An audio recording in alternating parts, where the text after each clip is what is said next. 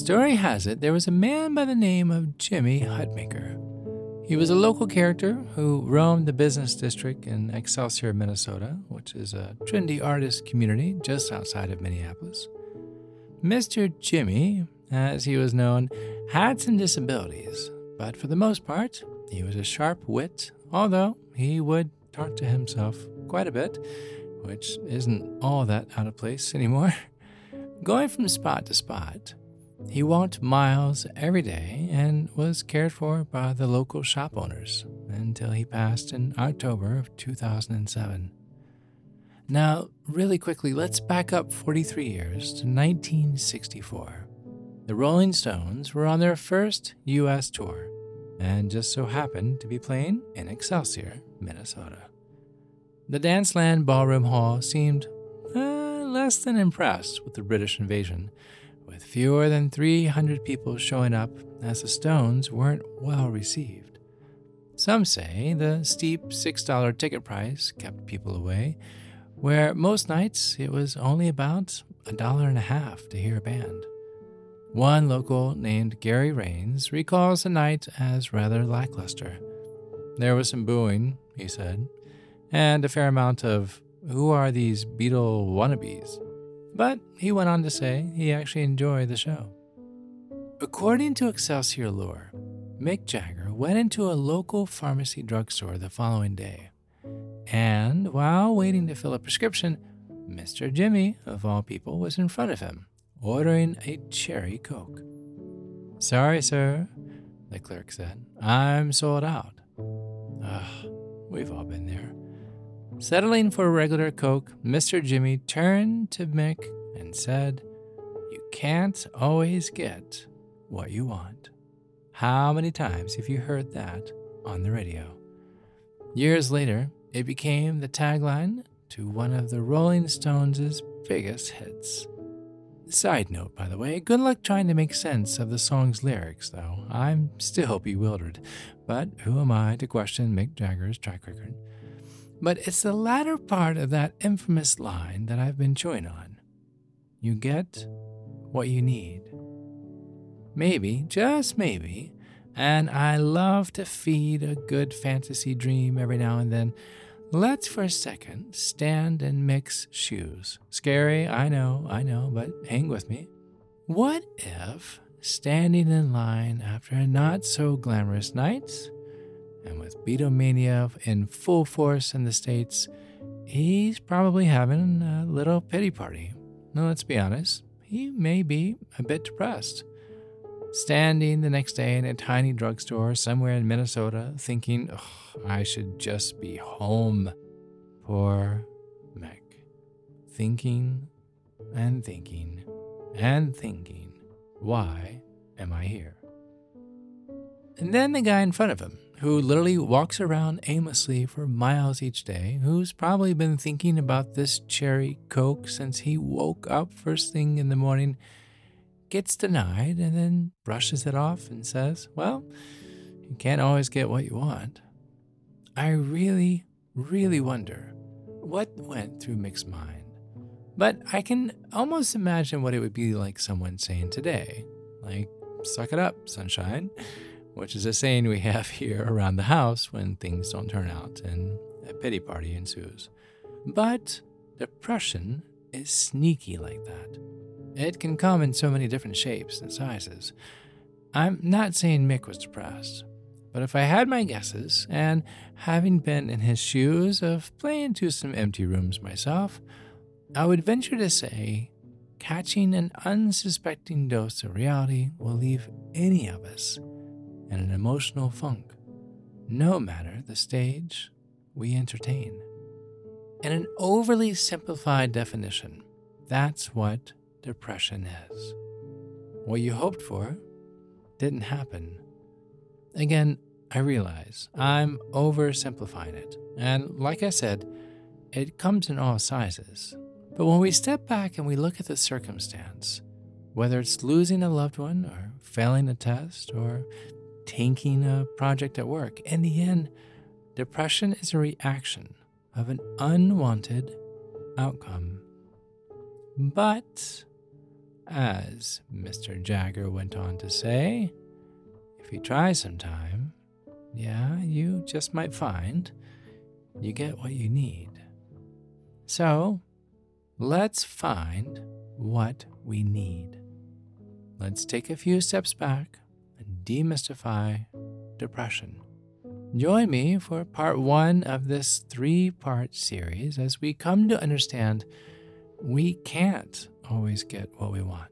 And while that can be the case, sometimes we come to find just what we need. I'm Chad Lawson, and let's calm it down in 3, 2, 1.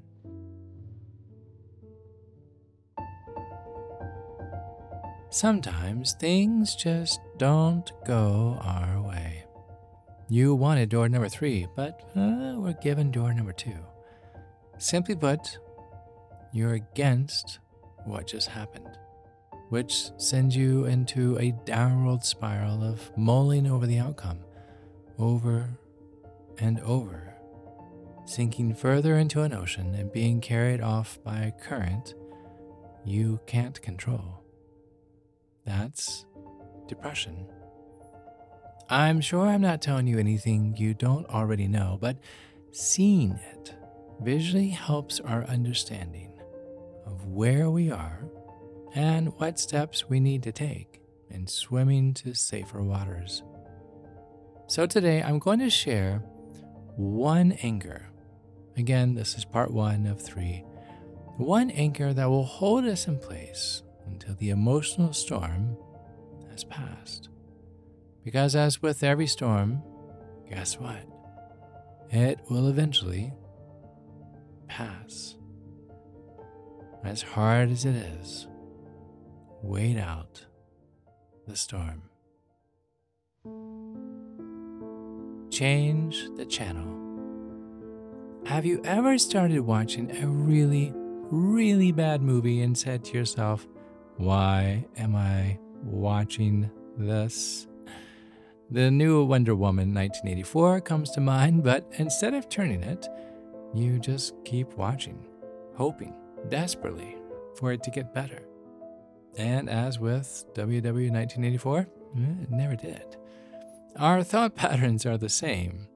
The fancy term is called ruminating, but it basically means when you think and think some more, and then rethink and think even more of the same dark, sad thought. It's ruminating. Rehashing the same thought over and over displaces any hope of moving forward in a positive step. But there is a way out of this, and you're going to be insanely surprised how simple it is, all by changing one single word, which will have a most promising effect. Erase the word why from your vocabulary. Why? Why did I do that? Why did that happen? Why do I have to think this way? Why? And replace that word why with how. How do I do this better next time? How do I make sure that doesn't happen again? How can I look at my circumstance in a different way? The power of a single word is like changing the channel of a bad movie into something different. Or even better yet, turn it off. Changing the scenario literally by going outside, even for 15 minutes, as you purposefully reframe the whys into hows. Depression is such a vast, encompassing topic that I would be kidding myself that a 15-minute podcast episode would solve any and all problems. So, as I mentioned, this is the first in a series that we will take over the next few weeks to break down the habits and the behaviors of this dark cloud we call depression. And while I've stated many times before, I don't profess to have every answer. But together, and along with trained professionals, we can find our way out of the currents of chaos into calmer waters. I'm just grateful to have you along as we swim these oceans together.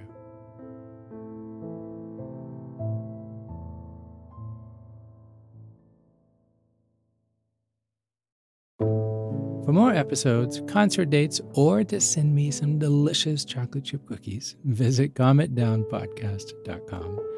This podcast was written and produced by yours truly, Chad Lawson, composer, pianist, and nationally recognized sweet tooth.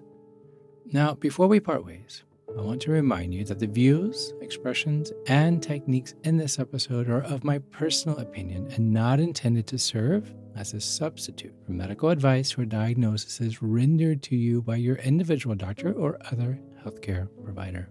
Please seek the advice of a licensed physician or therapist for any medical or emotional concerns. I'm not a licensed therapist or physician, but I am an empath by nature, and I hope this and future podcast episodes can aid your emotional needs. To find a list of licensed professionals in your area, visit cometdownpodcast.com. And if you enjoy this podcast and want to support the time, the person involved, and content you hear each week, please consider pitching in $2 or $3 a month. Your contribution will help keep this podcast ad-free. Visit cometdownpodcast.com, look for the white coffee cup with the heart in the center, or scan the QR code at the bottom of the page. Again, cometdownpodcast.com. Remember, be kind to your mind. And join me next week as we calm it down.